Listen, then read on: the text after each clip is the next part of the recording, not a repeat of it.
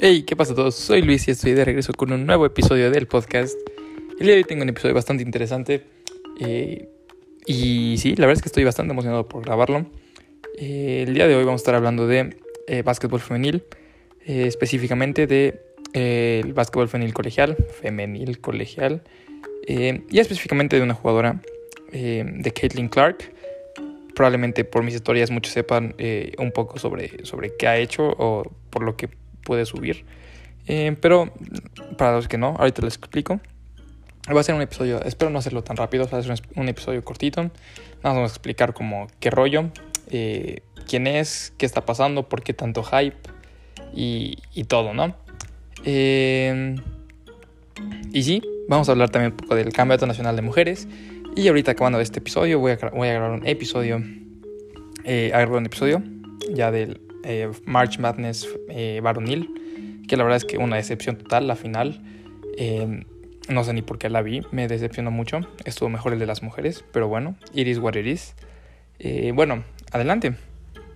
Bueno, para los que no sepan, Caitlyn Clark es una jugadora de básquetbol colegial, juega en la Universidad de Iowa. Y este año tuvo un temporadón, una muy buena temporada, pero algo era diferente de ella, ¿saben?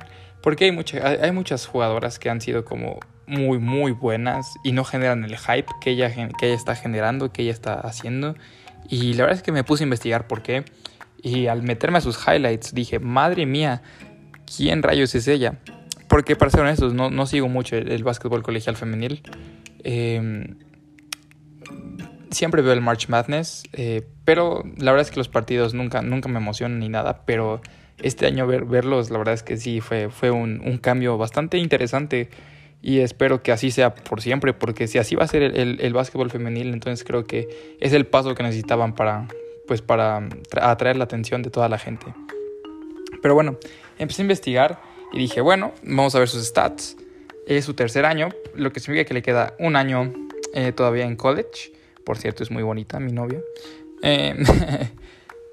Promedia 27.8 puntos por partido. Nada mal, segunda en todo. 7.1 rebotes, perfecto. Y 8.10 asistencias, liderando, la verdad.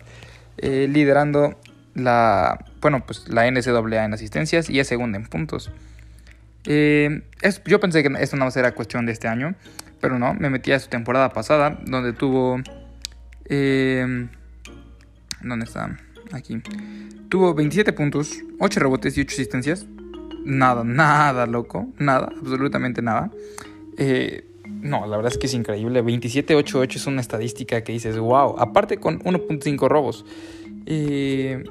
La verdad es que son estadísticas brutales, pero como les digo, hay muchos jugadores, muchas jugadoras en la historia de la NCAA que han promediado esto.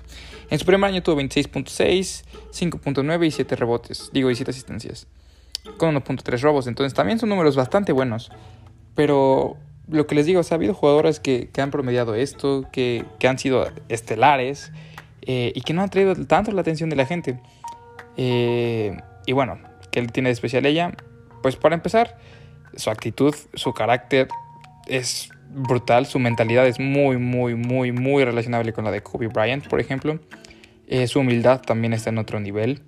Y en general su estilo de juego es Steph Curry. ¿Para qué les miento? Es Steph Curry en mujer.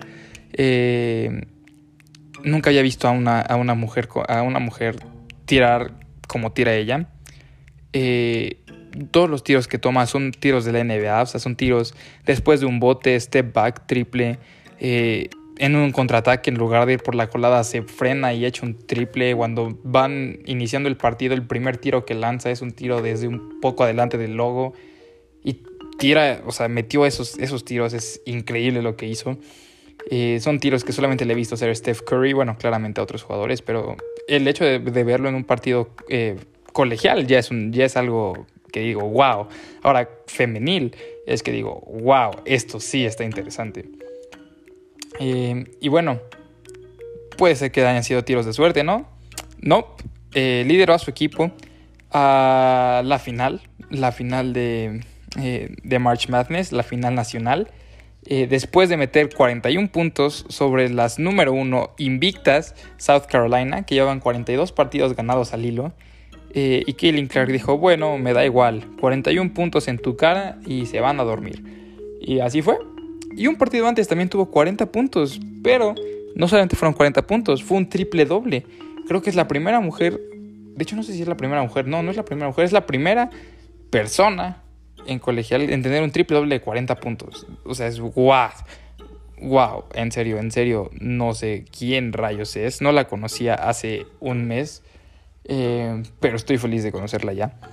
Y bueno, está revolucionando el juego definitivamente porque, para empezar, todos los partidos que jugó a partir del Elite Eight, o sea, el partido antepasado, el pasado y la final, tuvieron un montón de vistas. De hecho, el partido contra South Carolina tuvo 9.9 millones de vistas, que si no mal sé, es el partido, el segundo, bueno, junto con la final nacional que jugó contra LSU, son los partidos más vistos en la historia del básquetbol femenil.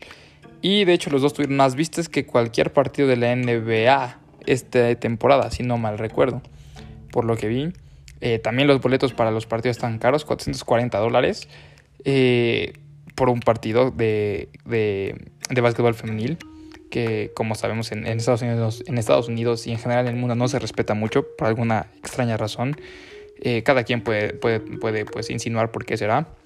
Yo sé perfectamente por lo que es. Pero me parece pues mal, porque es un deporte y hay que apoyarlo. Puede que no sea el más entretenido, pero Caitlyn Clark lo está haciendo entretenido ahora. Entonces les digo, con todos esos highlights, con todo lo que ha hecho, empezó a atraer gente, empezó a demostrar que el básquetbol femenil puede ser divertido, que no solamente son cosas básicas, que pueden ser partidos cerrados, que puede haber sorpresas. Y bueno, ¿a qué se debe todo? Pues el éxito que tiene Caitlyn Clark. Bueno, como dice su papá, ella cuando intentó entrar a una liga ¿qué es? Se me fue, ¿cómo se dicen? A una de las ligas como de secundaria. Ya no había equipos de mujeres, entonces la terminó metiendo en un equipo de hombres.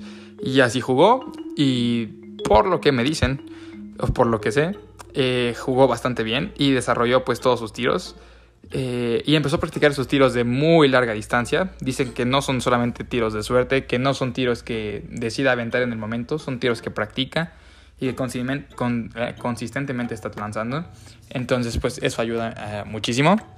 Y bueno, la verdad es que es una historia increíble. En la final tuvo 30 puntos con 8 triples. No se llevó la victoria, cayó ante LSU. Y bueno, o sea, le queda un año. Todos los ojos están en ella, toda la atención está en ella. También es campeona de oro olímpico, ya se me había olvidado de decirlo. Es en un equipazo con Haley Jones, con Paige Bueckers. Ese equipo es muy bueno. Y eso es a lo que me refiero. Haley Jones de Stanford no generó la atención que está generando Caitlyn Clark, y eso que es una jugadoraza. Incluso Sabrina Ionescu, para los que no sepan, fue la primera selección del draft de la WNBA en 2020. Generó mucho hype, pero al momento de entrar a la liga como que se apagó el hype, y es muy buena, muy buena. Paige Bueckers, jugadora de UConn, que igual estaba generando mucho hype, pero ha tenido temporadas con lesiones, entonces va a entrar su último año, pues su último chance para jugar, y esperemos que sea un torneazo por parte de las dos, de Caitlyn Clark y de Paige Bueckers. ¿Qué les puedo decir? En serio, estoy encantado con el apoyo que han recibido las mujeres, nada más por pues, estos partidos.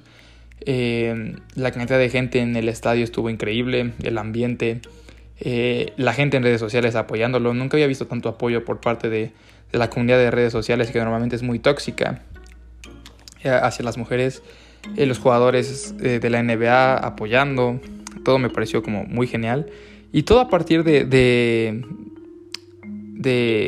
Caitlyn Clark. Lo que no fue como un efecto dominó, empezó a dominar ella, empezó a jugar como sabe jugar, y bueno, así terminó. Toda la gente está enfocada en el básquetbol femenil ahorita. Y bueno, acabando el tema de Caitlyn Clark, vamos rápido a lo que pasó con la final. La final fue contra LSU. traían bastante pique. Angel Reese, una jugadora, una poste de LSU, que es prima, de hecho, de uno de los jugadores de UConn que quedó campeón anoche en el Baloncesto. Es la primera vez que hay, fun fact, la primera vez que hay unos primos campeones en March Madness en sus respectivas ramas. Pero bueno, ese no es el chiste es que fue un muy buen juego.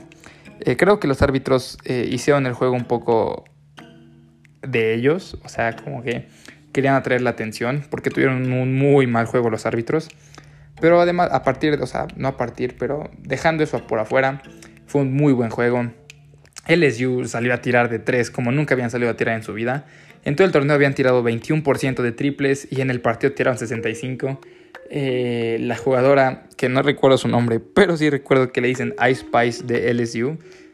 Para los que no sepan quién es Ice Spice, vean una foto, literalmente tienen el mismo peinado. Metió 7 de 7 tiros en la primera mitad, con 4 triples, uno de último segundo en el segundo cuarto. Y bueno, parecía que lo tenía dominado LSU. Luego Caitlyn Clark salió y empezó a meter triples. Se cerró el partido, pero al final LSU se llevó a la victoria.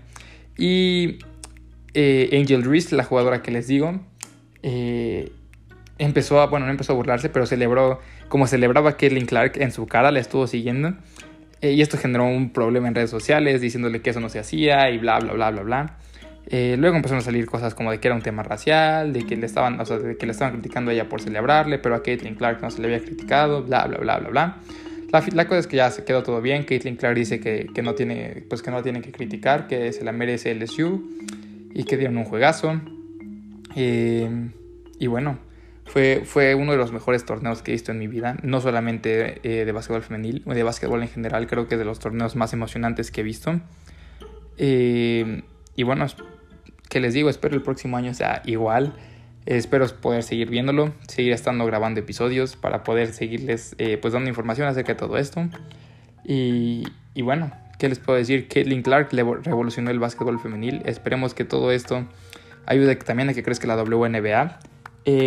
Tal vez esto sea una vez que llegue ella. Entonces, pues bueno, a ver qué sale.